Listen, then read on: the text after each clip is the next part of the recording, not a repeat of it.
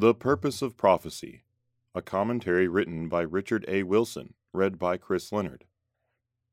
In modern Western society, heavy laden with materialism and secularism, the sense of deep trust in the accuracy of the Bible and its prophecies has become dull. Have deep personal beliefs in God and willingness to trust Bible become obscure and old-fashioned? Where will a downward tumble of morals and the rise of liberal skepticism and agnosticism lead us?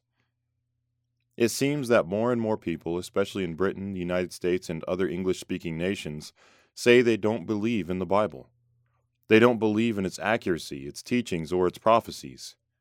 Many believe that if there is a God, He is a hands-off God, far away, uninvolved. But is that true? The amazing rebuttal to such disbelief is that true Christians, with a deep faith and heartfelt belief in God, have biblical prophecy to support the conviction that God is real, that He has a plan for mankind, and that He is a hands-on God. He is involved in our lives and the world 24 hours a day, and most importantly, His words and His plan will prevail. The uniqueness of the Bible, that it is the only set of religious writings that profess prophecies of what has happened in the past, what is happening now, and what is going to happen in the world, allows it to stand alone as religious truth. Scoffers and disbelievers and skeptics stand on a dangerous foundation of shifting sands.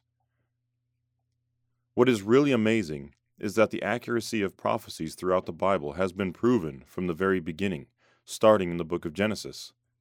A huge question in everybody's mind is, why isn't the United States mentioned in the Bible?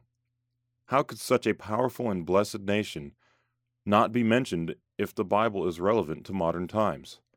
Yet the United States and the Commonwealth of Great Britain were prophesied about in Genesis chapter 48 by Jacob, the father of the 12 tribes of Israel. If you read Genesis 48, you will see that Joseph brought his two sons Manasseh and Ephraim to Jacob, now called Israel, to obtain his blessings.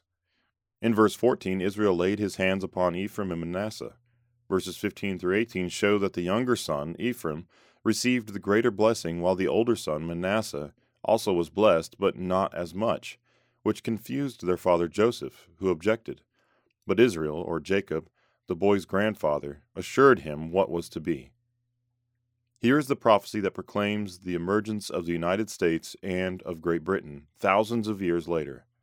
In verse 19 it says, "I know, my son, I know, he, Manasseh, also shall become a people, and he also shall be great, but truly his younger brother Ephraim shall be greater than he, and his descendants shall become a multitude of nations."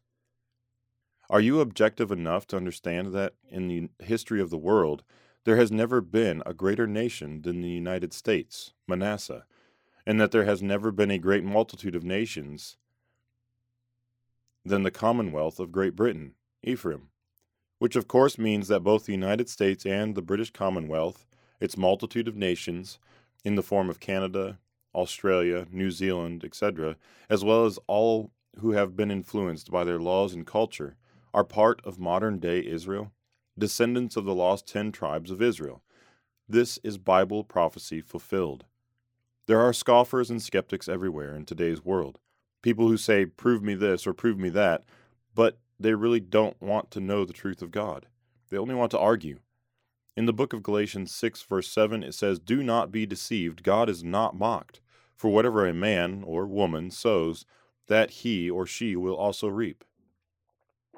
Let all who will hear, or all who read, or all who search, be advised that God's will is being done on earth as it is in heaven.